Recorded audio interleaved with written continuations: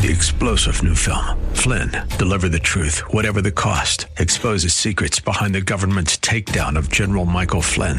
Flynn knew what the intel world had been up to. He ordered the first audit of the use of contractors. This set off alarm bells. He told the truth. He was the most dangerous person for Donald Trump to hire. They had to get rid of Flynn.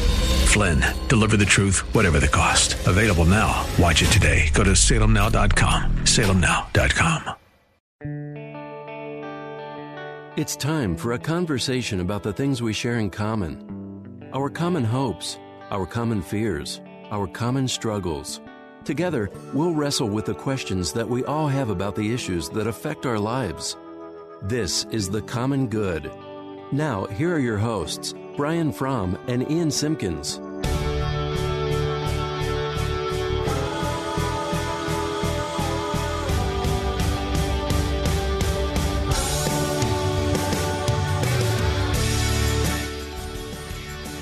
Welcome back to The Common Good on AM 1160, Hope for Your Life. My name is Brian Fromm alongside Ian Simpkins. We're excited that you've chosen to spend some time with us here on this Wednesday afternoon. You can find us on Facebook at The Common Good Radio Show. That's The Common Good Radio Show.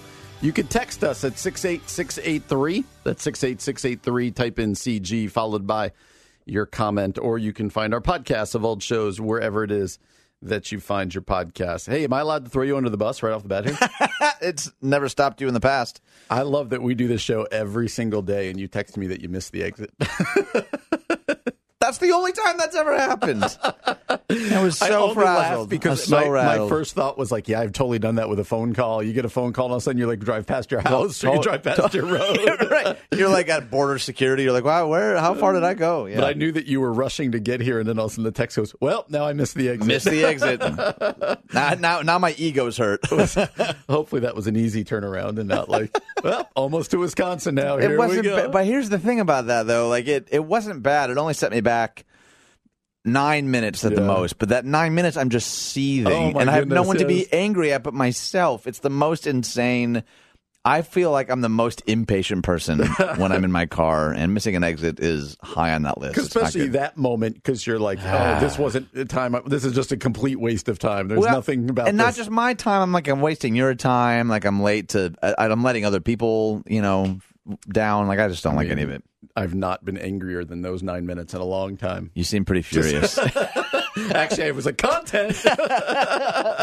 I'm in. Well, anyway, we're glad that you're joining us today. Hey, man, I was reading through the New York Times today. That makes me sound kind of highbrow. I was going to say, were you, or did you just read the headlines? We're going to go that I did. All right. And David Brooks, who is a fascinating writer, whatever you think about him, one way or the other, he wrote an article entitled 5 Lies Our Culture Tells. 5 Lies Our Culture Tells. And so I love a good list, but always a reminder that this is out of the New York Times. So this is more speaking to, it says college mental health facilities are swamped. Suicide rates are spiking. Tens of millions of Americans. At the root of it's the following problem. We've created a culture based on lies. So this isn't like Christianity Today going, ooh, our secular culture gives us these lies. This is the New York Times, and it's saying these are the lies. So I'm going to read them, kind of describe them a little bit, and you can respond to them. The first is this.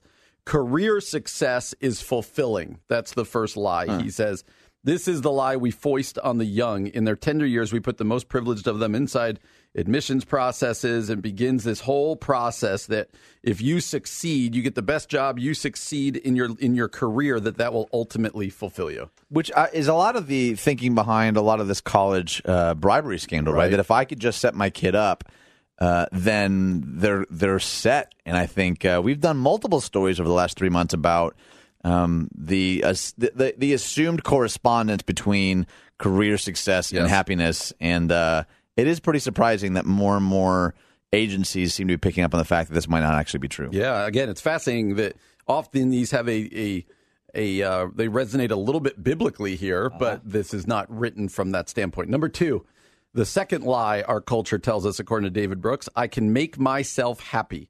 He says this is the lie of self-sufficiency. This is a lie that happiness is an individual accomplishment. But people looking back on their lives from their deathbeds tell us that happiness is found amid thick and loving relationships. It's found by defeating self-sufficiency for the state of mutual dependence. You're like Mr. Community, so this one's right up your alley. I am. I don't mean that by the church that you lead. I mean, like, you love to talk about it's better to do things together. It's better to be together. So he's saying, again, from a secular point of view, one of the lies we tell people is that you can make yourself happy. Yeah, well, and this is like, this paragraph is right at the core of where I struggle. It's easy to say you live for relationships, but it's very hard to do. It's hard to see other people in all their complexity. It's hard to communicate from your depths, not your shallows. It's hard to stop performing. No one teaches us these skills. And I never really thought about how when we're disingenuous, that is a form of performing. It's a form of, okay, I need to be Pastor Brian Fromm right now. I need to be Father Brian Fromm right now. Like, there is expectations, and not that, any of that is bad, but it can be really hard to not only see people for their complexities, but to actually allow ourselves to be seen in our complexities, because I think he's spot on. It's not actually really a skill set that we teach people. We just expect people to be good at it. All right. Number 3, kind of along the same lines, life is an individual journey. This is a lie that books like Dr. Seuss's Oh, the Places You'll Go tell, that in adulthood, each person goes on a personal trip and racks up a bunch of experiences, and whoever has the most experiences wins. But he says it is a lie that life is an individual journey. Yeah, I think that is kind of akin to the previous one, but I've said it a couple of times that if you want to go fast, go alone. If you want to go far, go together. And I think it is funny that articles like this always seem to cite people who are on their deathbeds or people who have lived 70, 80, 90 years. And I think when I was 12, I really didn't understand the wisdom of people who have been on the planet for 7, 8, 9 decades. The older I get, the more I realize how little I know and how right. Like, man, we need to listen to the people who are, like, as you say, landing the plane, so to speak. And we don't. It makes me a little crazy sometimes. I hear people talk to or about the people in their 70s and 80s and 90s sometimes like they're pets. It's like, oh, hey, how are you doing? Like, that guy jumped out of a plane. She raised 7 kids. Exactly. Like we don't. I don't think we honor the wisdom and experience of the generation that's come before us in the way that I think would really help us learn these lessons better. Absolutely. That's good, man. Hey, here's the next one. You have to find your own truth. He says this is the privatization of meaning. But then he says the reality is that values are created and passed down by strong, self-confident community and institutions. And we get these, he says, by submitting to communities. I don't know. That sounds like church to me. Yeah, I mean, he goes on to quote some Aristotle, who, Aristotle is not our Messiah, but he had some good things to say. And the idea of, honestly, maybe this is a different segment. We talk a lot in the West about Jesus Christ, your personal Lord and Savior, a sentence that does not show up in the New Testament, by the way. But we even sometimes, I think, over-individualize some of that process when what does it mean to believe together, to believe for one another sometimes? I think that's really helpful. That's good. The last one. Rich and successful people are worth more than poor and less successful people. We pretend we don't tell this lie, but our whole meritocracy points to it. In fact, the meritocracy contains, skein of lies.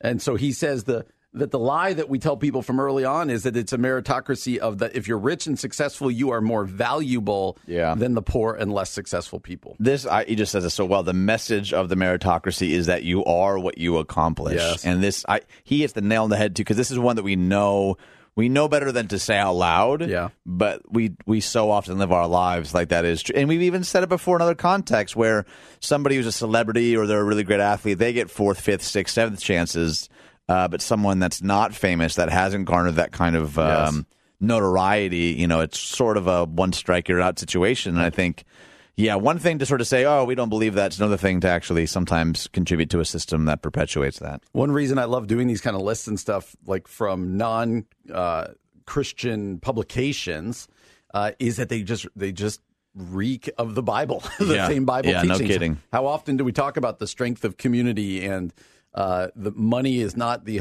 root of happiness, and that where we find true joy? I think it's very interesting. You can find that at the New York Times today. It's the opinion piece written by, I believe, Richard Brooks. So, well, we're off and running here today on The Common Good. Coming up next, somebody has said that we will never see a more biblical president than Donald Trump. You and I have some thoughts on this. That's what's coming up next. No thoughts from me. On The Common Good here on AM 1160, Hope for Your Life.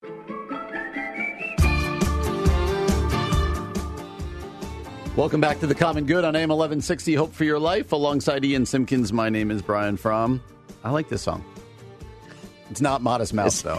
Do you notice how I keep saying that so that I remember the one time you're like, who is this? I'm like, I am pretty impressed, though. We're a few days out from the last time I mentioned it, and you've gotten it right every time. I think every day I go to bed, I'm like, Modest Mouse.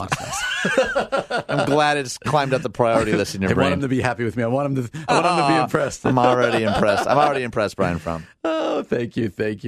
Hey, you and I would say that we are not the most political guys in the world, but I do think as pastors, something that's come out in the show is we get a little bothered by the intersection in our own congregations, but then kind of nationwide, the intersection of politics when people use this guy's is a really good Christian, so therefore we must support them. And that feels like kind of a way to end the conversation. And so again, I don't think either you or I are the type of people who are putting signs in our yards and knocking on doors, but instead we're more pastoral. We're more concerned about the church. And so every now and then on either side of the aisle, when things come up that we hear that kind of like, you've got to be kidding me, we now have a radio show where we can put them on and discuss it. Before we play this clip, I would like we would love some text 68683 in response to this. Are we overreacting, or is what this person's about to say completely legitimate, or is it bothersome to you as well? So 68683, type in CG followed by your comment. So let's listen to this. This is former representative of Minnesota, Michelle Bachmann. You might remember she also ran for president last in 2016 on the Republican side. She actually, for a little while early on, had some buzz to her, like kind of felt like, and then she kind of fell off the map. She was speaking in comments posted online by Right Wing Watch. The evangelical former presidential candidate kind of gushed about Donald Trump, President Trump, on Understanding the Times radio program. So let's listen to this. In my lifetime, I have never seen a more biblical president than I have seen in Donald Trump. He has so impressed me with what he's done. And we haven't even talked about Israel, what he has done to advance Israel. So he is highly biblical. And I would say to your listeners, we will in all likelihood never see a more godly biblical president again in our lifetimes. So we need to be not only praying for him, we need to support him, in my opinion, in every possible way that we can. So when we discussed the death penalty the other day, we played a clip and you just looked at me and said, thoughts? So now I get to do that to you. Thoughts? I don't have any. Yes, you do. We've got time to fill. Isn't that the end of the segment? Not even close. Thanks for joining us on The Common Good. You can find us on Facebook, The Common Good Radio Show. Again, it's a soundbite. Yep. So giving all the grace where grace is due, that's just a couple of sentences out of a much longer interview. I have not listened to the whole interview, just to be fair. I don't know the context.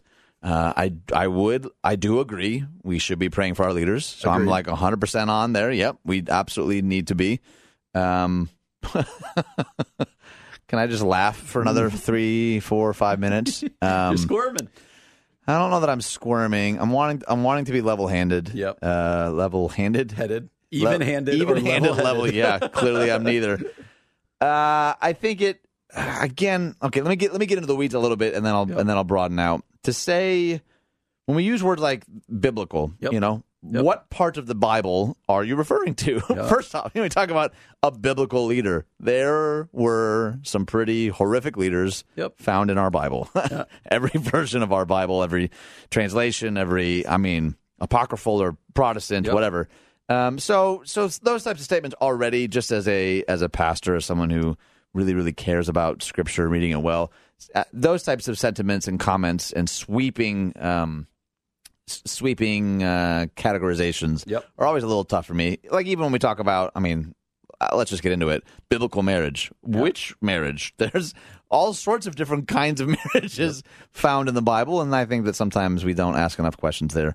I do think that there's a lot that I could understand maybe why she's come to this conclusion, but there's just so much more, whether it's tapes that are leaked or hush money or comments made outright in the last 2 weeks at podiums with microphones and cameras. Not hidden conversations, not that I'm excusing it, but outright dismissive of people groups and people. And I just think it is tough for me if what she's saying is we've never had a more Christ-like president. I take some issues with that. Yeah, and I think something's weird going on in our politics, and I think I get it because Trump, in many ways, got into the White House through the evangelical vote, right? And so it feels like both sides are trying to appeal to the Christians and say, he's more godly, no, he's more godly, no, he's more godly, because whichever one we can prove is more godly on either side, that's who you're going to vote for. Right, like it's American Gladiators of religiosity or something. Exactly. It's like, and I think we've said this before, like, you know, the character of the president absolutely matters. Yeah. But we're not electing a pastor. And so that is not the only criteria. And so I think that there's purpose behind what she's saying. She's trying to say to the Christians out there, you need to vote for him because he's more godly. On the other side of the aisle, we talked the other day about the South Bend mayor, Pete Buttigieg, right? Did I get it right? That's Buttigieg? right, yep. What's a lot of the conversation going on about him? People trying to say that even though he's a married gay man, look at his...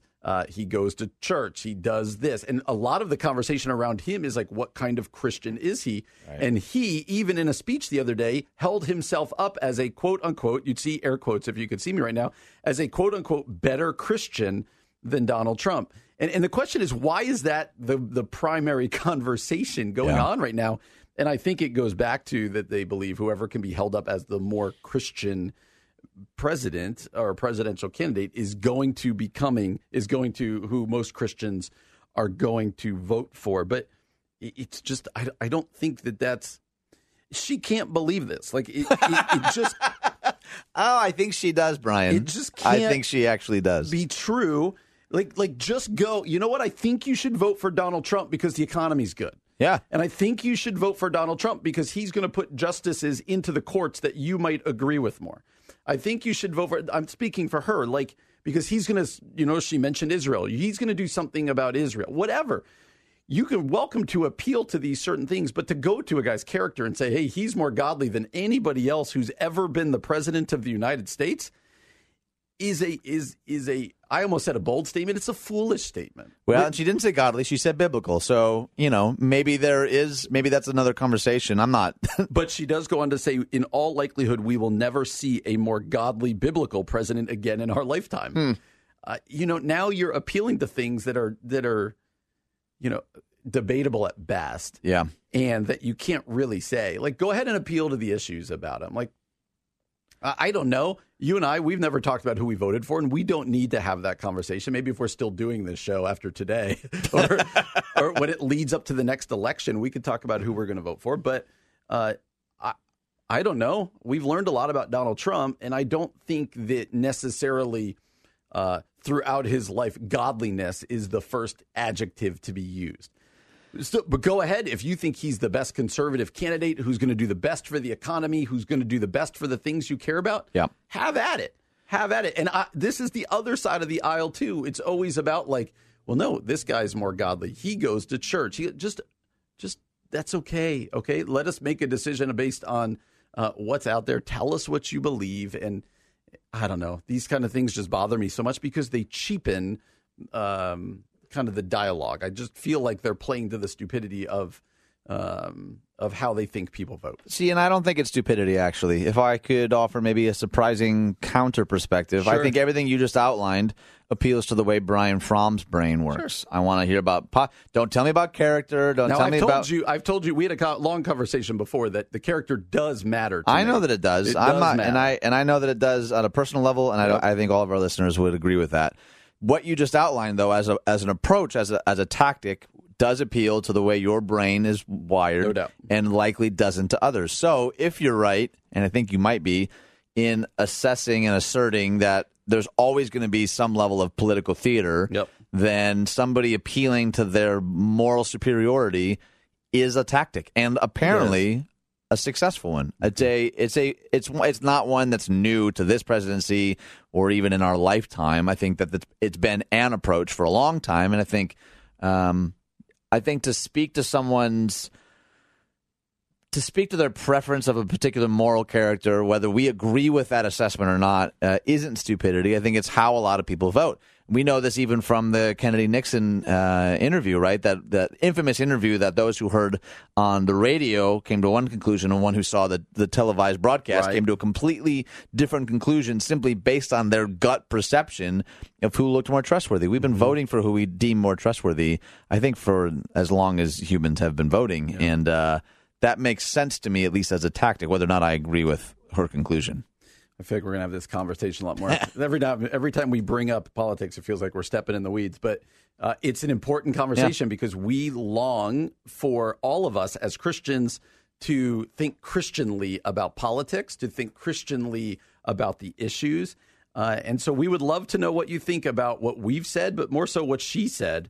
Whether it be on Facebook when we put this up or whether it be by text. You could text us at 68683. That's 68683. Type in CG, followed by your comment. Well, coming up next, we are going to ask this question, especially for those of us who have been believers for a long time.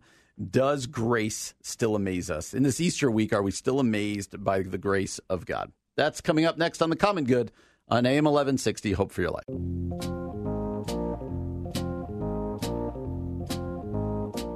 Welcome back to The Common Good on AM 1160, Hope for Your Life, alongside Ian Simpkins. My name is Brian Fromm, and we are excited to join you again on this Holy Week. Easter's coming. Did you know that? I was unaware. This week? Oh, wow. Easter week is here, and for those of us who are pastors, I'm the pastor at Four Quarters Community Church. Ian is over at the Yellow Box at Community Christian Church in Naperville. It's a big week, and you would like to say, oh, every week's a big week, but there's something different about Easter week. And if you're out there and you're not normally a church goer, this is a great week to drop in. I know your church has being one of the bigger churches in town, has all sorts of services throughout the weekend. Mm-hmm. Our church, you can welcome to come. We meet at 9 and 10:30 on Sunday morning, also on Good Friday at 6:30. So this is a time to plug in and be reminded. But I kind of want to have a conversation about those of us who have been in church forever, who have been in church for a long time. And there was this article on the Desiring God website that simply has this. Randy Alcorn. I love Randy Alcorn, right? He's written stuff on money, stuff on heaven. He writes this article that just says this: does grace still amaze you? And I think that this is such a powerful question for those of us who have been raised in the church, where this is, we can't remember the first time we did Easter. This is just a yearly thing. We go to church every week and all of these things. And the question I think he poses is one that I'd love for us to wrestle with. Does grace still amaze you when you get it, when you come to Easter and you are reminded of the good news of the gospel of the death and resurrection of Jesus? Does that still conjure up thankfulness and worship in us, or have we subtly started living our lives like we're beyond our own need for the gospel, right? Like the gospel was the starting point, but you know what? I'm a professional Christian now, or I've been for 40 years, or I've been whatever. And so I kind of want to have that conversation and then ask how does the person out there who's been a Christian for a long time continue to be amazed by the grace of Jesus in their life? I think there's probably a lot we can learn from the metaphors that Jesus gives us, not the least of which is the church being his bride. So you and I are also both married, and I think it's safe to say, I won't speak for you, but here I go anyway. Speak for me. There probably are days where you wake up and you're like, you know what? I don't feel madly in love with my wife. Mm-hmm. I just don't. That's not true, honey. Yeah. I'll just speak for myself. And that's that's not only for married folk either. There are days, great friendships. You're like, I don't know that I feel total, complete affection for that person the way that I did maybe a year ago or 10 years ago. And so there is something to be said about that. And that's some of the harshest criticisms in Revelation are about churches just doing work apart from their first love, right? Like doing things for God isn't the same as doing things with God. So God takes intimacy and closeness very, very seriously. And I think that in that is part of the secret, because you had mentioned this a couple days ago. Sometimes, like even in places where, we would travel the world to see one of these wonders of the world, but the people who live there are like, that's just Notre Dame. That's always there. We're all susceptible to doing that to both, I think, physical and spiritual things in our life. And I remember the first time that grace, like as a concept, really wrecked me. It really did. It was I was like in a puddle of tears. Like I just couldn't. It was so overwhelming to me. And Do you remember why? I was dealing with a lot of like just feelings of worth and identity and purpose and direction, and not for any specific reason. I still do two amazing parents that both loved Jesus and like cared for us well, and I just remember being in a season feeling like I don't know that I'm truly known by anybody in this like grace that came after me and saw all of the stupid stuff I had said and done, and it really, really was amazing. Like the song says, it was just amazing. And like you said, now you become like professional Christians that sometimes you can even be saying the words and wonder like, wow, when was the last time I actually really felt that way? Now, I don't mean to elevate feeling or emotion above everything, because sometimes there is just like there's an intellectual depth of like, wow, grace is not just this passive, like, oh, you get to go to the good place instead of the bad place when you die. But it's like, man, it keeps coming after us. It helps us put sin to death in our life. Like it becomes much more vast. And so it starts to amaze me in different ways. In the same way that when I first saw my wife, the first time I saw her before I talked to her, I was like, what a stunning woman that is. Yeah. But now I still believe that. Yeah. But there's so many other layers now. I'm like, yeah, she's absolutely stunning. And man, when I like to see the way that she cares for our boys, or I see the way that she like takes time for people in our church community, I'm like, oh, the depth that, it maybe isn't the same like first introduction butterflies every day, but there's so much more. Yeah. It's like 3-dimensional now. And I love that part of the journey when it comes to grace. Like, that amazement, I think, can take on different definitions as we grow. Yesterday when you and I were talking about that fire at Notre Dame, and we had that conversation that like, probably for most Parisians, they just walked by it every day. Yeah. And it became just part of their landscape until it was gone. Right. Or no, it's not gone, but until it was burning. Yeah, right. How many New Yorkers walked by every day the World Trade Center, and then it wasn't there? And, to move it beyond buildings, but to move it instead into personal lives. How many of us, not to get too melodramatic, how many of us take advantage of the relationships in our lives until they're not there? And people totally guilty. I mean, you're doing a funeral today, and how many people at that funeral are thinking, if I could just have one more day with this person, if I could just have one more conversation.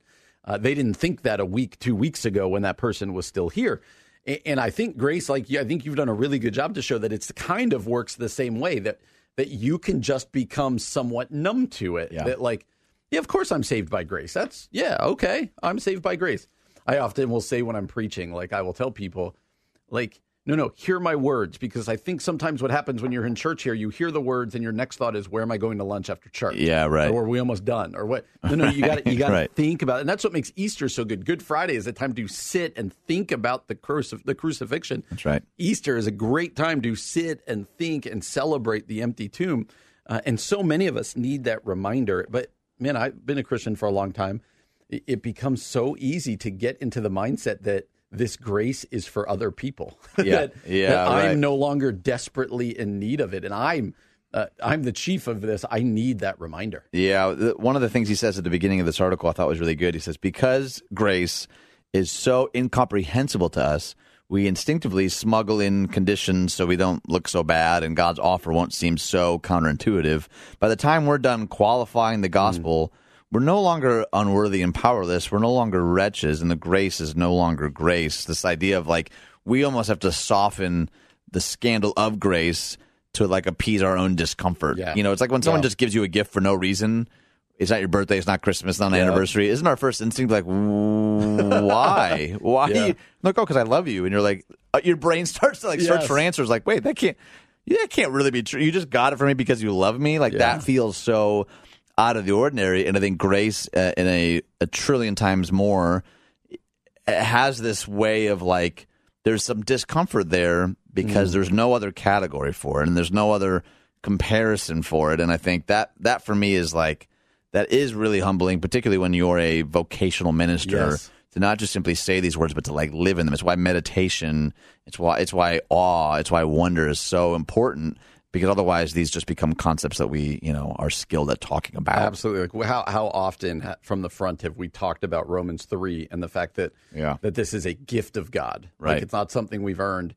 But then we kind of slip into this mindset that's like, hey, I'm a professional Christian. I went to this Christian school. I got this degree. God's probably pretty happy with me. Right. He's glad I'm on his team. Exactly. Right. In fact, I'm probably pretty helpful to him. And right. other people need that gift of grace, but that we would never say it, but we slowly start to lose just even our realization that we are in need of that grace. Friends, that's what makes Easter such good news. And so we pray that we hope that you'll end up in church this week and that while you're there, you will be reminded again of the overwhelming grace of God that's found in Jesus Christ. That's good.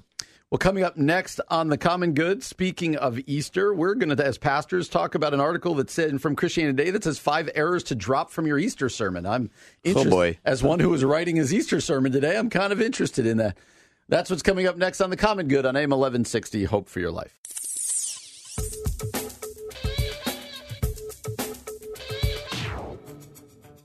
Welcome back to The Common Good on AM 1160, Hope for Your Life. Alongside Ian Simpkins, my name is Brian Fromm. We're excited that you're joining us here on this Holy Week. Easter is coming, Good Friday is coming, and as pastors, I'm the lead pastor at Four Corners Community Church in Darien, Illinois, and Ian is the teaching pastor over at Community Christian Church, the Yellow Box in Naperville. So I think you even said it earlier that Easter is kind of the Super Bowl. Like it's kind of the Super Bowl week for us pastors. Yeah, I kind of hated that I said that though. I don't think I like that comparison for a number of reasons. As soon as it left my mouth, I was like, oh, Yep. That's not a good comparison. Which I totally get it though. I think what you meant by it was it's a big week. Yeah, it's a big deal, week. right? But I get it. We want to say every Sunday matters, and if we're remembering the resurrection. Oh, it's and not all even Sundays. that. I just don't like the comparison to the resurrection in a sporting event. Oh. Just in general, for me, I was like, ugh, I don't. I just, yeah. How about the Masters? Kentucky Derby? All right. See, I know what you're doing here. I'm not biting, Brian Fromm. What sporting event is it? And so as we prepare sermons, you and I have both preached Easter sermons, and it's always fun to do. Christianity Today reposted an article that they did a couple years ago entitled 5 Errors to Drop from Your Easter Sermon. And now I was already prepping my Easter sermon, so I'm a little worried to look at this today. As well you should be. And some of these seem pretty random. It's going to be kind of fun to go through these. Some of these I think are important. Some of these are a little bit like, yeah, okay. So the first one, I'm going to read them. And you're going to read them and make me respond, aren't you? I'll respond too. Okay, we'll go good. first. The first one says, don't say Jesus died when he was 33 years old. Totally agree. Number 2. It says this. Virtually no scholar believes Jesus was actually 33 when he died. Jesus was born before Herod the Great issued the decree to execute all the male children in Bethlehem. And before Herod died in the spring of 4 BC, if Jesus was born in the fall of 5 or 6 BC, then Jesus would have been between 37 or 38 years old when he died. So I like that they add this at the end. No major doctrine is affected by this common misconception, but don't damage your credibility by confidently proclaiming facts from the pulpit that are not true. Well, okay, so I think that's actually a really important way to end that. He's saying, okay, it's actually not make or break, but credibility does matter. And we talked about this in previous segments where even some of the nervousness you and I feel, like quoting scientific studies in a sermon, even as I'm saying, I'm like, gosh, I hope this is right. Like, I'm not a scientist, so I kind of really think this is, you try and do your due diligence. But I think it is a matter of credibility, and that's a good caution. Yep. Number 2. Don't explain the apparent absence of a lamb at the Last Supper by only saying Jesus is the ultimate Passover lamb.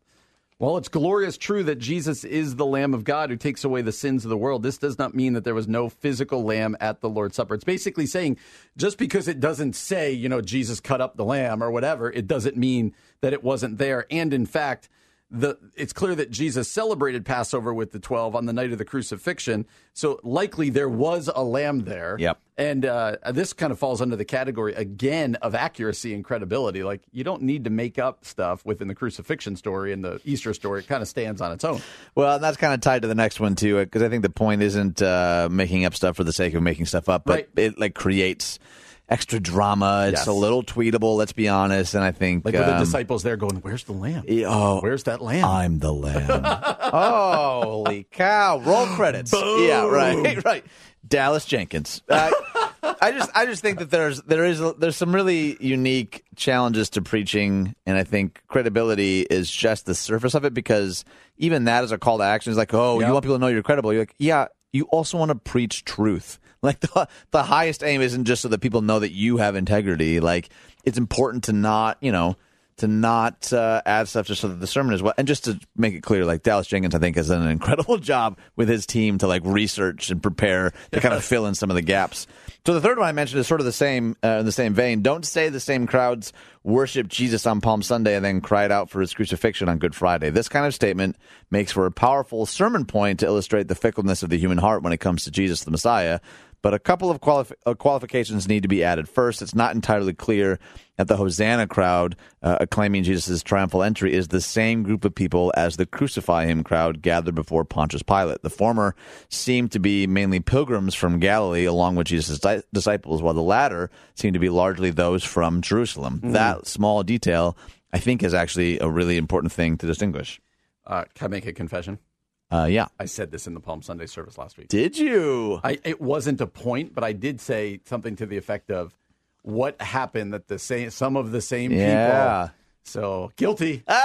Guilty. I appreciate you owning that up. Yep. Well, I know that you'd probably go back and cut it up from like my church website and all of a sudden play it like boom. Yeah, I already have Josh play that clip. Nah, I didn't. Number 4, don't bypass the role of the women as witnesses of the resurrected Christ. Preach. The number and identity of the women in the resurrection accounts can be difficult to untangle, which is one of the reasons why we provide, they say, about a book they do.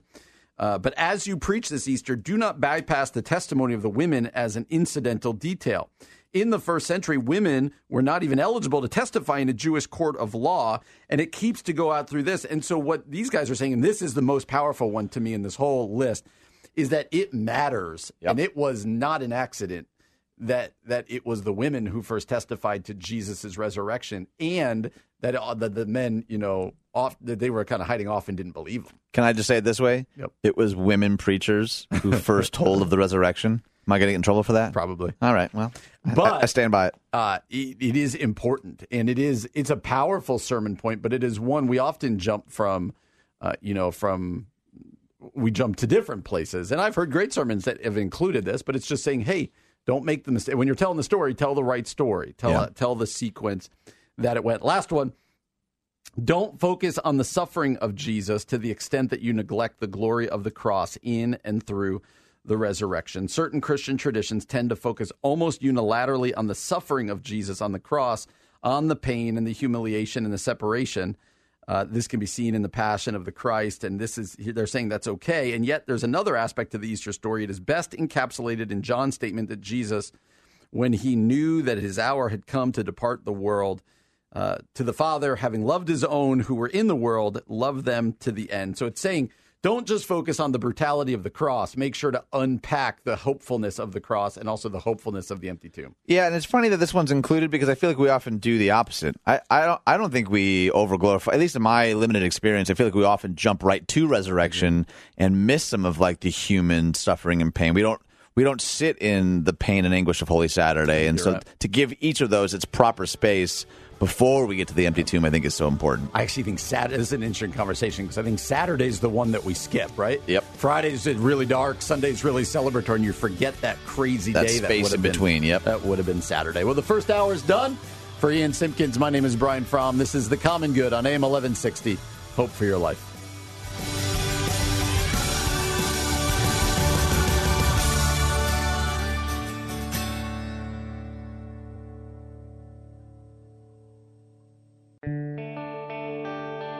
It's time for a conversation about the things we share in common. Our common hopes, our common fears, our common struggles. Together, we'll wrestle with the questions that we all have about the issues that affect our lives. This is The Common Good. Now, here are your hosts, Brian Fromm and Ian Simpkins.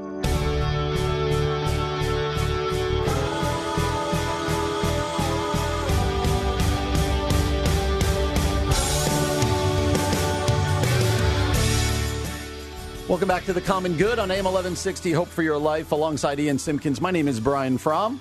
You can follow us on Facebook at The Common Good Radio Show. That's The Common Good Radio Show. Really been enjoying the dialogues that have been going on there and some of the stuff. Online at 1160hope.com, or you can find old shows and podcasts wherever it is that you download your podcast. And also you can text us at 68683. That's 68683. Type in CG followed by your comment or your question. And, man, we're going to jump into one here where I would love people to interact with us and to hear their responses, whether it be on Facebook or whether it be texting. It's a story that just came out today out of the Washington Post. So, again, not out of Christianity Today or Christian Post or something. This is right out of the Washington Post. And it is a long article about the 2020 presidential candidates and how much they've given to charity. Ooh, boy. And I'm interested, to just give the information. Okay. But I also want to go dig it a little deeper. And this is where we want to hear back from you guys on the text line is, like, does any of this matter? Such as you and I did that story the other day about pastors spending a lot of money on shoes. Remember that one? Yeah, I do. And then we put it up on Facebook. And almost all the comments were, they can spend their money however they want. It's their money. That's their not money. my I issue. was actually surprised by that. I thought that was going to be like kind of piling on. Yeah.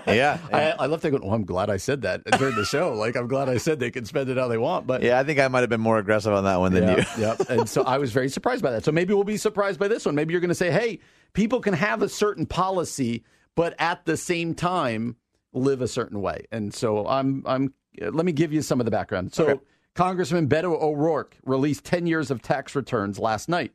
He and his wife reported just over $1,100 of charitable giving from a total income of $370,000 in 2017. Not great. That is 1/3 of 1%. Not great. And so I want you to remember what their policies are as we're talking about. Bernie Sanders. Bernie Sanders and his wife gave $19,000 to charity out of an income of $566,000 last year, or 3.4%. Now, the campaign has come out to say that the Sanders campaign said those rates do not reflect charitable proceeds given from one of his books. But they're coming out and arguing. Okay. But then the campaign did not say how much was given in that case. Kamala Harris released 15 years of tax returns. Her and her husband earned $1.9 million last year and gave $27,000 to charity, which comes out to 1.4%. And you just keep going down and down. In fact, the most generous of the top tier presidential candidates appears to be Elizabeth Warren. She and her husband donated $50,000 last year of their $906,000 income. That's 5.5%. For those of you who are like, none of those Democrats give any money. Well, President Trump's past claims of generous charitable giving have been widely debunked and shown not to be true. Joe Biden has taken heat. Mitt Romney, he kind of soars in this conversation where they gave away 29.4% in 2012. For those of you who are thinking this is only one side of the aisle versus the other, Barack and Michelle Obama gave 22% of their income to charity in 2011. All right. Whereas in that same year, Joe and Jill Biden gave 1.5%. And so, no kidding. Those are the backgrounds. And I find these fascinating. But here's what I want us all to wrestle with. And I want you to help us think about this is, does this matter? Or is this just more flamethrower stuff for the candidates you don't like? Oh, I didn't like that guy. I don't like Beto O'Rourke already. Look, he's cheap and doesn't help people. Or does it bother you that the people who might be saying, hey, we should be giving this money away to these people, or these people are actually not generous themselves? Does that matter for you? It would matter to me even if they weren't saying those things out loud, to be honest. It would. Then that's probably a whole different conversation. But you brought it up that particular way, so I'll address it that particular way. Because a lot of these platforms hold to some pretty outspoken opinions and convictions about giving and generosity. Some of these findings are disappointing, to say the least, on both sides of the aisle. You mentioned that very clearly. I just want to reiterate, on both sides of the aisle, I find a lot of these numbers really, really disappointing and not all that surprising. So I don't know. I don't know if that just makes me... Is it not surprising because of human nature? Yeah. Yep. To me, the whole system in general, to me, is not... I would be really, really surprised if it was like, all these people have been super generous and they've been putting their money where their mouth is, and it's not totally dissimilar from Hollywood celebrity talking about we need to really cut back on the fuel we use. now I'm going to fly out of here on my private jet and back to one of my 5 yachts. You're like, well, that doesn't mean what he or she is saying isn't true and accurate. Yep.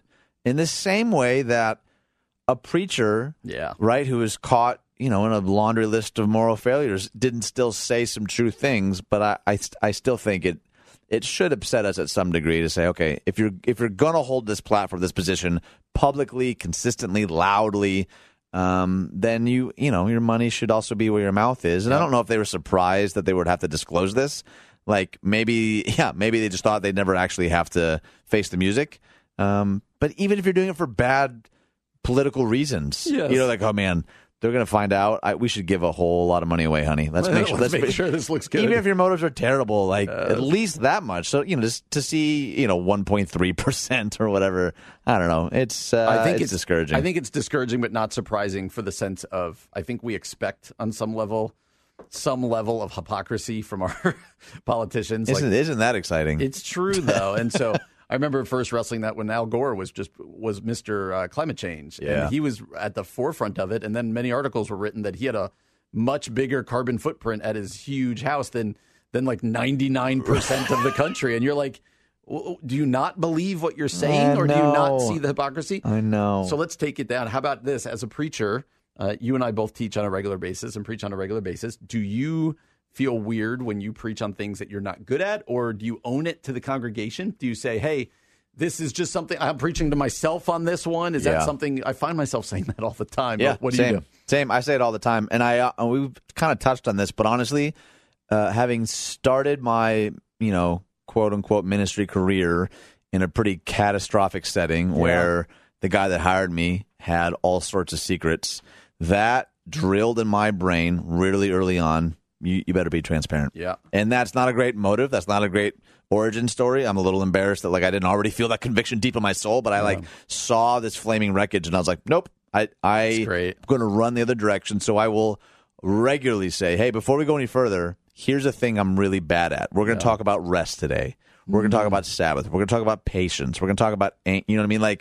And honestly, in another really beautiful sense, having my wife right there in the front row, what, are you going to talk about rest right now to a whole room full of people and pretend like you're good at it? She's such good accountability and she's so gracious about it. Yes. But having her stare back at me hey, man, remember when you lost your cool 12 hours ago? Yep. And you're going to talk about patience? It does sort of hold my feet to the flame in a way that I'm really, really, really grateful for. 100% true. And I think you and I have both said this. I think as a preacher, people appreciate honesty and authenticity. They don't sometimes. Yeah, but they don't expect their preachers, I don't think, to be perfect. And so to be able to say, hey, I struggle with this, but it still is biblically true. So let's talk about it. Right. Man, but it is. But you're not joking when you're staring your wife in the eye right there in the second row going, oh, yeah, I guess I wasn't very patient this week. But hey, church, we got to be more patient, more forgiving. And I remember, preaching in my early 20s, feeling really self-conscious about topics that I didn't feel qualified to talk to at all. I remember we did a series on suffering, and I was really encouraged by a wise mentor of mine. He said, hey, you're going to have people in the room who have lost children, have lost spouses, and you're 24.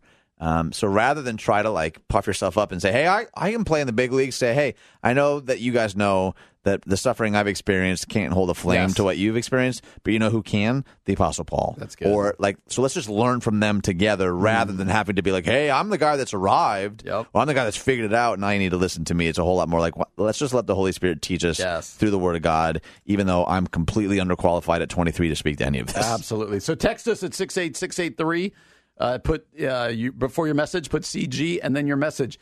Do you care that your politicians out there aren't generous or on both sides of the aisle? Does that even matter to you, or is it, you know what? That's their personal life. It doesn't necessarily reflect on their policy. We'd be glad to hear about that. Well, coming up next, we're going to talk to Dr. Richard Land. He is the president of Southern Evangelical Seminary. We're excited to have a talk with him about evangelism and apologetics. That's what's coming up next on The Common Good on AM 1160. Hope for your life.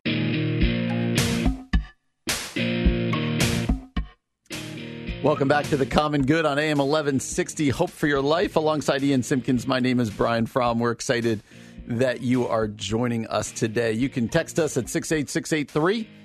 Type in the message spot. You put CG followed by your message. You can also find us online at 1160hope.com, as well as on Facebook at The Common Good Radio Show. That's The Common Good Radio Show. Well, we are super excited to be joined right now on the phone by the president of Southern Evangelical Seminary in Charlotte, North Carolina, Dr. Richard Land. Dr. Land, thank you for joining us today. Happy to be with you. Yeah, and as we said, Dr. Land is the president of Southern Evangelical Seminary, a non-denominational seminary based in Charlotte, North Carolina, which offers first-rate educational programs in evangelism and classic apologetics. Dr. Land, besides being the president, as if that's not enough, also teaches courses there as well. And Dr. Land, we wanted to talk to you, especially around this Easter time, about this concept of evangelism and apologetics, because Ian and I are both pastors, and one thing we hear often is that people they struggle to talk to their friends about Jesus. They assume their friends don't want to talk about Jesus. As someone who has really studied it and teaches on it, speak to those people who do find evangelism to be a big struggle and just assume that people don't want to hear about Jesus. Well, I hope that I'm speaking to folks who want to evangelize. Mm-hmm. I found the most disturbing part of this Barna study was that younger Christians, millennial Christians, feel more prepared to answer the questions and more prepared to evangelize, but aren't certain they have the right to do so. Wow. Which shows you the extent to which moral relativism has just engulfed us as a culture. I think that the people who want to evangelize, many of them are concerned that people will ask them questions that they won't know the answers to, and we can certainly help with that. We believe that the Bible commands us to be always ready, as the Apostle Peter said, to be ready to give a reasonable explanation of the hope that lies within you. And that reasonable explanation is the word apologia, from which we get the word apologetics. Mm-hmm. And so we feel that we can prepare people with the evidences of the unique transmission of the textual New Testament. I was just witnessing to somebody last night, and I said, look, the number one reason that I believe the Bible is Jesus did. And I went through how Jesus used the Bible to God. To Jesus, it was his Father talking.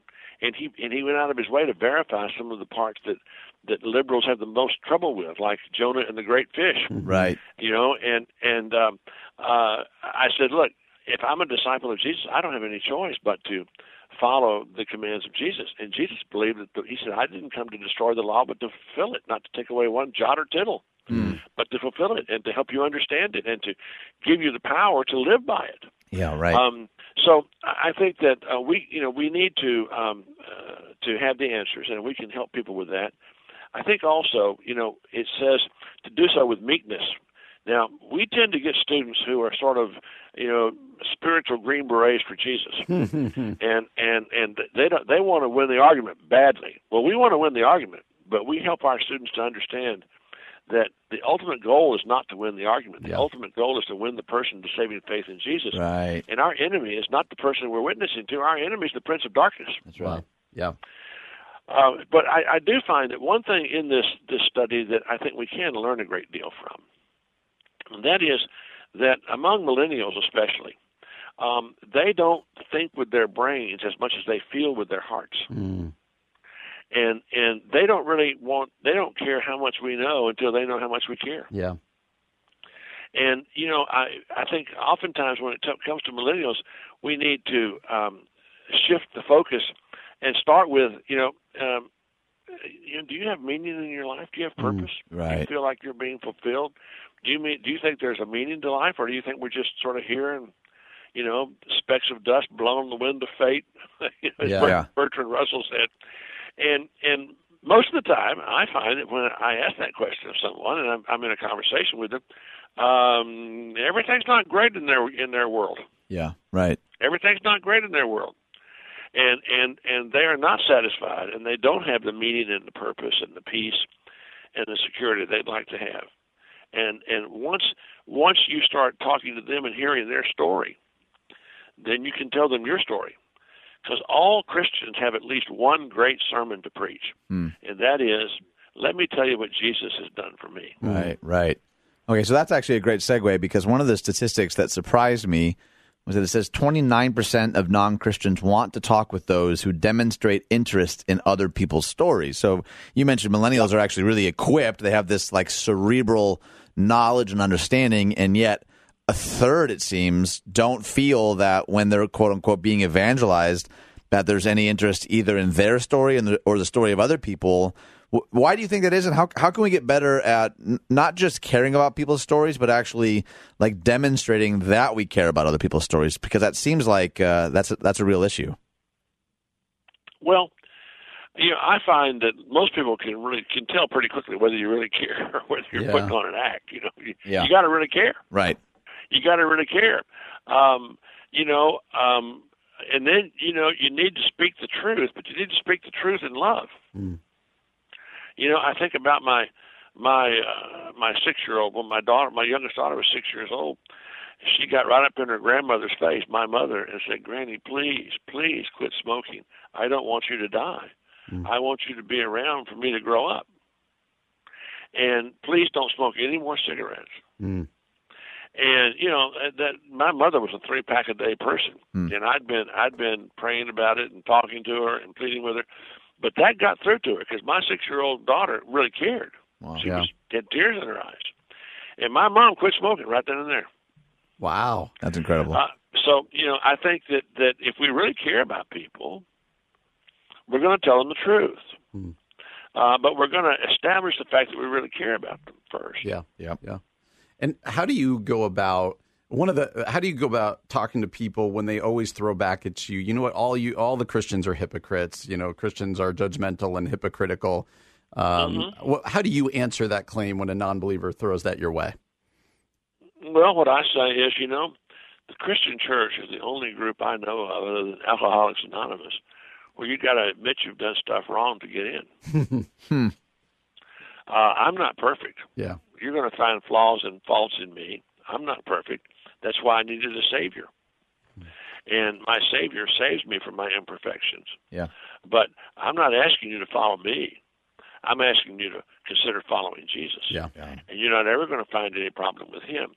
I've been a Christian since I was 6 years old, and there have been many times when I've not been everything that Jesus would have me to be, but there's never been a single moment where he's not doing everything he promised he would be to be. Yeah.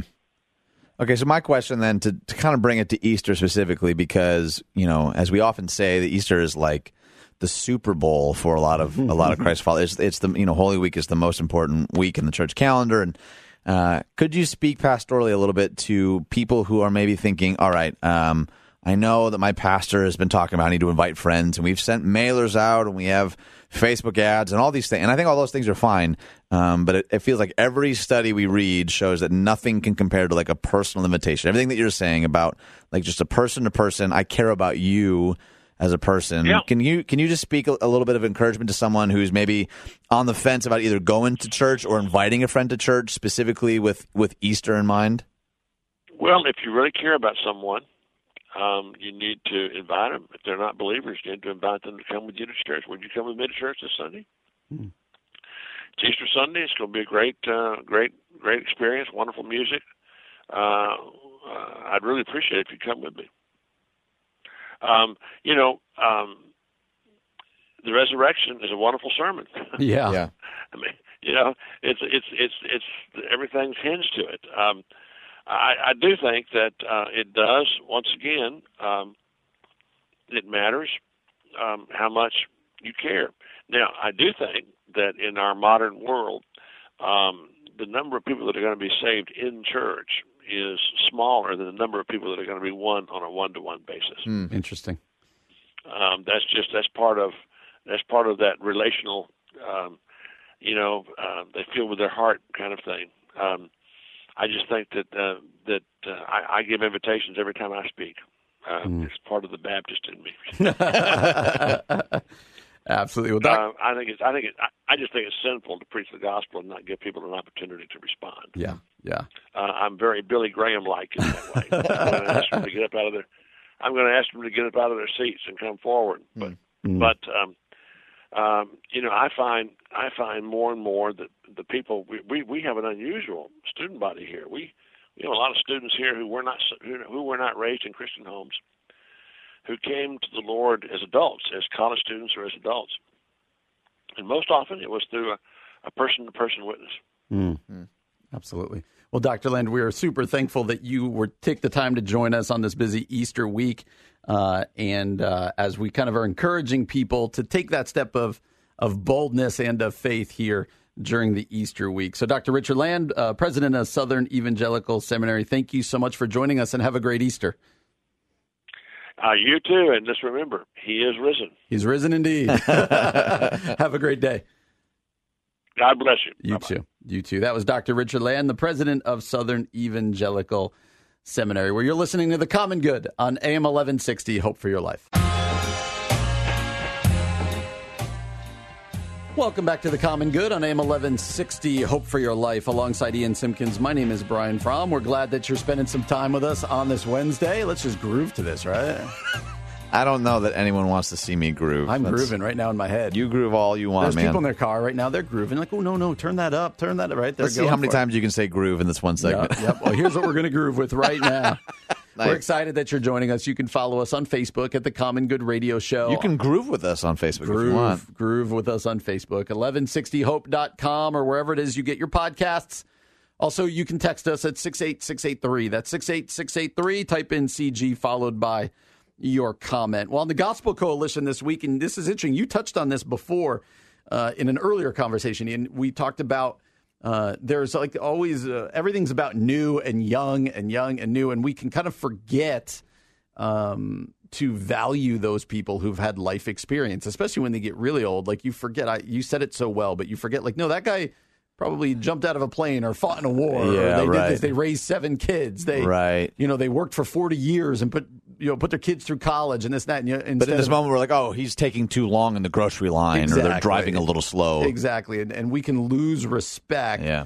Not just for people who are really old, but people who are just a generation above us. And one of the things we do wrong, I believe, in our culture and also our church culture is that we put too much value on youth. Like everything's new, everything's this, so we've got to listen to the 25-year-olds all the time or whatever, which is important. They have a voice, but the church is meant to be more of a family where we listen to all generations and we're building into each other. And so with that in mind, on the Gospel Coalition, an author by the name of Marissa Henley wrote an article called "You Need an Older, Bolder Friend." Preach. She says, over the years, God's provided various older women as teachers and examples for her to look up to. And then she asks this: do you have an older, bolder friend? Here are 3 reasons to commit to spending time with someone who can offer counsel from a deep well of biblical wisdom and life experience. That's great. And what I like that she does here is she doesn't assume that these relationships are natural, that they're just going to happen. Like, right. Oh, just come to church for a while, and soon you're going to be hanging out with 65-year-olds. That's right? some of the best insight I got before I even graduated. Like, hey, if you want mentor relationships, you got to go after them. Yes. They don't just fall out of the sky. Yep. And so she gives 3 reasons why this is important. And we want you to wrestle with this and say, if you think it's important, then you're probably going to need to take the step within your church or your community to say, I'm going to go search people out. So here's number 1. Older friends are more likely to be bolder friends. Huh. So she said, I shared my sin struggle with Catherine, her older friend, because I knew she would offer a different perspective from friends my own age. My peers are more likely to excuse my behavior because they struggle with the same issues or because they don't want to rock the boat of friendship. But because this older lady is a mentor friend and not a peer, she's wise and bold. Older women in this sense have learned from experience that true friendships can bear the weight of confrontation and emerge stronger. So she's saying that the people who have life experience are going to tell you more likely the truth and tell you, hey, you got to stop that, or you're heading down a bad path here, where your peers are more likely to either not have that wisdom or be struggling with the same things. Yeah, and not just in boldness to the response, but actually asking like deeper, more probing follow-up questions too, because of their experience. It's sort of like the friend that you want to tell you have spinach in your teeth, right? Like, it's a little of it's a silly example, but like, you ever been at a meal with somebody and they have something on their face? Yep. Like, you feel awkward for them. Yep. Like, oh, I don't want to embarrass them. I don't want to, it's going to be weird if I bring it up. Have you ever, I kind of want to put you on the spot. Have you ever, like, shared a meal with somebody and not told them. Yeah. You just sort of like let it go. You're like, I don't want to. They'll go to the bathroom eventually and see it. Yeah. Like, It's never like that big piece of spinach, but they got something on their chin or something like that. But there's some social expectation. They're like, I totally get that. I don't want to rock the boat, or I don't know them that well. Somebody who's got some years on you might say, hey, man, you're going to look like a crazy person if you leave the house like that. Like I think that's totally spot on. Number 2, older, bolder friends offer the benefit of hindsight. Yeah. Our peers are in the trenches with us. They're struggling to cope with the pressure of others' expectations, navigate shifting roles with aging parents, or keep a marriage fun with a house full of toddlers. These friendships are valuable. Yes, we need our, quote, I struggle too friends, but we also need here's what to do friends. Yeah. And she holds up the older people as being able to have the value of hindsight. You're in the middle of this with little kids. If you were just surrounded by other people who are drowning with little kids, right, you might think that it's never going to end. But they have people in front of you going, hey, bud, eventually they're going to sleep. Totally. Eventually they're going to not need diapers. Eventually they're going to do this so you can keep going. It's this value of hindsight, and we need that at every stage of life. Totally. I think of 3 men in particular in my life, Warren Anderson, Dave Sanders, and Daryl Malcolm, who have gone before me in a number of different ways, ministerially and in terms of being a father and a husband, and have so faithfully served as a perspective for me when I'm in the midst of something that feels like this is going to crush me. This is going to be it. And they're like, I know that it feels that way. You're gonna be fine. You're gonna get through this. In fact, my wife and I went through something very similar, or we had this with our kids, or our first church, or whatever it is. Like, they're not dismissing it, but they are saying, "Hey, I remember feeling that way myself, and it may actually feel like it's going to crush you. It's not going to." There you go. And your good friends are usually your same age, and they're going through the same stuff. And that's what makes this hard. If you're just surrounded by people going through the same stuff, you don't get the benefit of somebody who's been like, I've been there before. Number 3, older, bolder friends walk with us in wisdom. She says Catherine, who was her friend, has been studying God's word and applying the gospel to her life for about 3 decades longer than I have. Her heart and mind are a treasure chest of wisdom, understanding, and insight. Scripture is constantly on her lips. She doesn't give the impression that she's arrived, and she shares her struggles, basically saying, hey, think about the value you can have by linking with somebody who is just further down the road of discipleship than you are. Right. They're going to help you grow and learn and navigate the minefields of life and ultimately help you be more Christ-like. And I remember really being blown away the first time those 3 men that I mentioned would ask a question and then actually want a response. So it wasn't just they not only didn't give the impression that they'd arrived, but they actually let me also speak into stuff. Yeah. Like, they asked questions about stuff, and they weren't just setting me up. They weren't just teeing up like a teaching opportunity.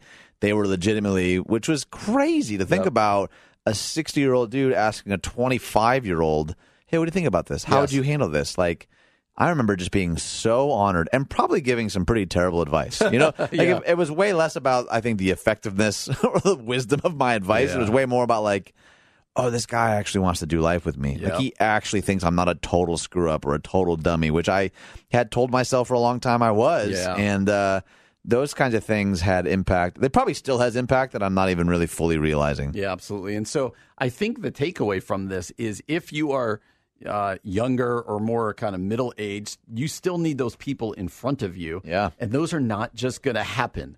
And you need to be actively, I've learned this as I've gotten older, that if I think I need certain things in my life, they're not just going to show up most likely. Yeah, right. I need to go after them. Yeah.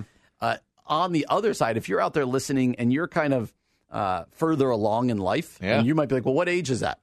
There's always people younger than you, right? Yeah, if you're totally. further along in life, who are the people that you're bringing along? Yep. Whose lives are you entering into and saying, you know what? Instead of railing against those millennials or wagging my finger at the Gen Xers or whatever, I'm going to pick a couple guys or girls and I'm going to build into their life and I'm going to just do my best to help them for the sake of them just, gaining wisdom and being able to navigate life. And the thing that I think is probably worth stating, too, because I think sometimes to that second category of person, I think we often don't speak up. I'm not really putting myself in that category, but I certainly felt this way. I don't want to offer some perspective or offer any kind of mentorship because I'm just afraid that's going to be weird, or they probably don't want to hear it. I can tell you as somebody who has been the recipient of years of wisdom. Yep. Like, young people are craving it. They're hungry for it. And I think you'll be absolutely amazed at what just simply an email or a phone call could do to say, hey, I don't know if you're even interested. I'd love to invest in you. I'd love to pour into you, even if that's just coffee once a month just to see how you are. I think people would be amazed that the 25-year-olds, the 35-year-olds would be losing their minds to have people a couple decades ahead of them say, I'd like to make time for you. I'd like to invest in you. I think, Dave Ferguson's Hero Maker is really all about that. How do we actually not be the hero, but make heroes of other people? And I think that's such an important call. And what a cool way to, if you're kind of near, I don't want to be melodramatic, like you're near the end of your life, but if you're further down the road, what better legacy to leave than to build into that next generation? Totally. And that will outlast you. So, if you're young, find somebody old to link arms with. If you're older, find someone young that you can help. All right, ma'am. Coming up next, we've talked about some heavy stuff, some light stuff, but we are going to just do the lunacy that we found on the internet. That's what's coming up next as we close the show. This is The Common Good on AM 1160. Hope for your life. Here's some weird stuff we found on the internet. Here's some more weird stuff we found on the web. Welcome back to The Common Good on AM 1160, Hope for Your Life. Alongside Ian Simpkins, my name is Brian Fromm. With the last 10 minutes or so of our show every day, what we like to do is just pop the balloon a little bit, have some levity. Pop the balloon? You like all my imagery I give. Landing the plane, docking the ship. Those make sense. I don't think popping the balloon. Popping the balloon is more like, stressful this now. Pop the balloon with some laughs. So one of these things is not like the other. I'm going with this. So I know you are. Disclaimer again, we have not seen these, and I'm excited to see these because Keith, our executive producer, Keith Conrad, who is the one who pulls these with the bits, with the sound bites and everything. It's his birthday today. It is his birthday today. Happy he is birthday, 86 years old. He looks great. Happy birthday, Keith. And I'm thinking he probably went a little overboard today. You think so? It's his birthday. Does overboard for Keith, though, mean extra dark? I think so. Well, you're going first, so let's find out. I can't wait. Here we go. New Mexico. Man called in bomb threat to get girlfriend off work. Is this man Keith Conrad? No, okay, not. A man is behind bars after police say he called in a bomb threat to a store in February to get his girlfriend off work. Aaron Gutierrez, 26, has been charged with bomb scares unlawful, a fourth-degree felony. I did not know that. According to the Lovington Police Department, their officers responded to a phone-in bomb threat at the Family Dollar. An investigation which involved police obtaining search warrants for phone records revealed that Gutierrez's girlfriend worked at the Family Dollar. Police said Gutierrez called in the threat to get her off work so that he could see her. So he's ultimately a romantic. Yes, he is. I just love making things go kablooey. Out of Connecticut, a high school food fight ends with riot charges. Oh boy. Students scheduled a food fight. They scheduled a food fight. That's the nerdiest thing I've ever heard. Outstanding. At their Connecticut high school last week that escalated into a riot with hundreds of them throwing eggs, cans of soda, and other objects. A teacher and police officer were injured, police say, and 10 students ages 15 to 17 were arrested. School officials knew the fight was planned for Friday, thanks in part to social media. The students, they met with the students beforehand to head it off. The students agreed, and no one started the fight in the cafeteria, but a few students in an outdoor courtyard started throwing things. Then hundreds of students ran out of the building and joined the melee. I mean, that sounds about right. Yep. All right, here we go. Kansas. Baby T-Rex fossil listed on eBay for $3 million sparks outrage. What could this outrage possibly be, Brian? I don't know. The fossil of a baby T-Rex is being sold on eBay for almost $3 million, sparking outrage. I just said that. The 68-million-year-old fossil, that's a debated dating of that. We'll get into that later. Reportedly listed by professional fossil hunter Alan Dietrich. Fossil hunter? Really? Those exist? Yeah. How hard is it to hunt easiest hunt, right? They're not really getting away from you. I got him! Great job, Alan. It has a buy it now option, asking price of only $2.95 million. The listing, last update on Tuesday, claims the artifact is most likely the only baby T-Rex in the world, adding that the specimen has a 15-foot-long body, 21-inch skull, and serrated teeth. I don't understand what the outrage is, though. I don't really want to read the rest of it. Nope. According to the specimen on exhibit, loaned to us, has been removed from the exhibit and is being returned to the owner, blah, blah, blah, blah, blah. So it sounds like, I don't know. What is the outrage here? That they would sell something that important on eBay. All right. I'm fine with it. I think that's it. Life finds a way. I love that line. Ohio. A man arrested for throwing iguana at a restaurant manager. A 49-year-old man was arrested after he allegedly pulled an iguana from under his shirt, interesting, swung it around above his head by its tail, and threw it at an employee at a restaurant. As one does. The iguana has a name named Cooper, is currently in the custody of the Lake County Humane Society and will be reevaluated by a veterinarian. Authorities said they were called to the establishment for an unruly customer who threw an animal at the store manager. The man was arrested, charged with disorderly conduct, resisting arrest, and, of course, animal cruelty.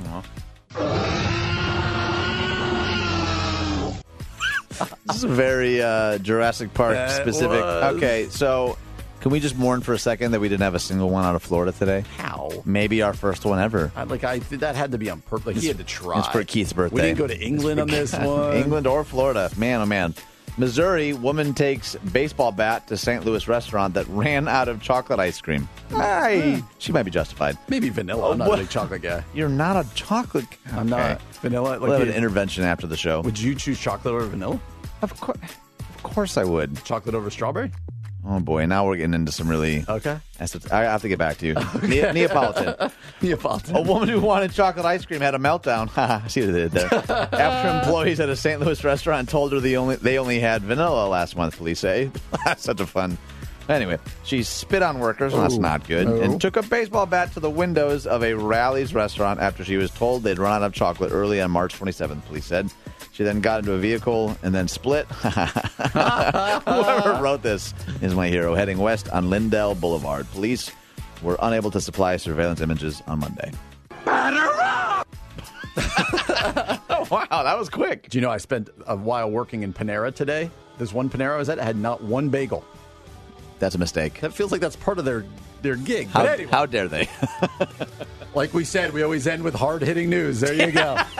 For Ian Simpkins, my name is Brian Fromm. This has been The Common Good on AM 1160. Hope for your life.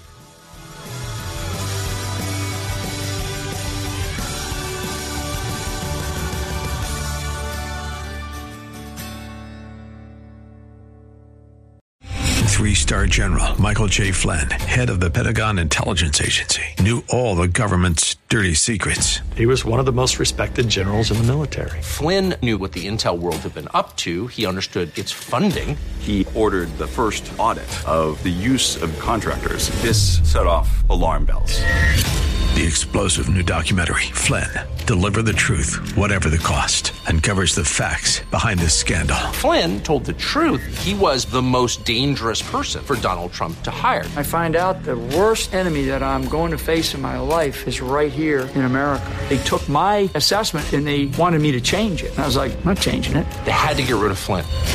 With in-depth interviews, archival footage, and never-before-seen personal records of the man behind the headlines. I just felt like I was drowning. Flynn, Deliver the Truth, Whatever the Cost. Available now. Watch it today. Go to salemnow.com. salemnow.com.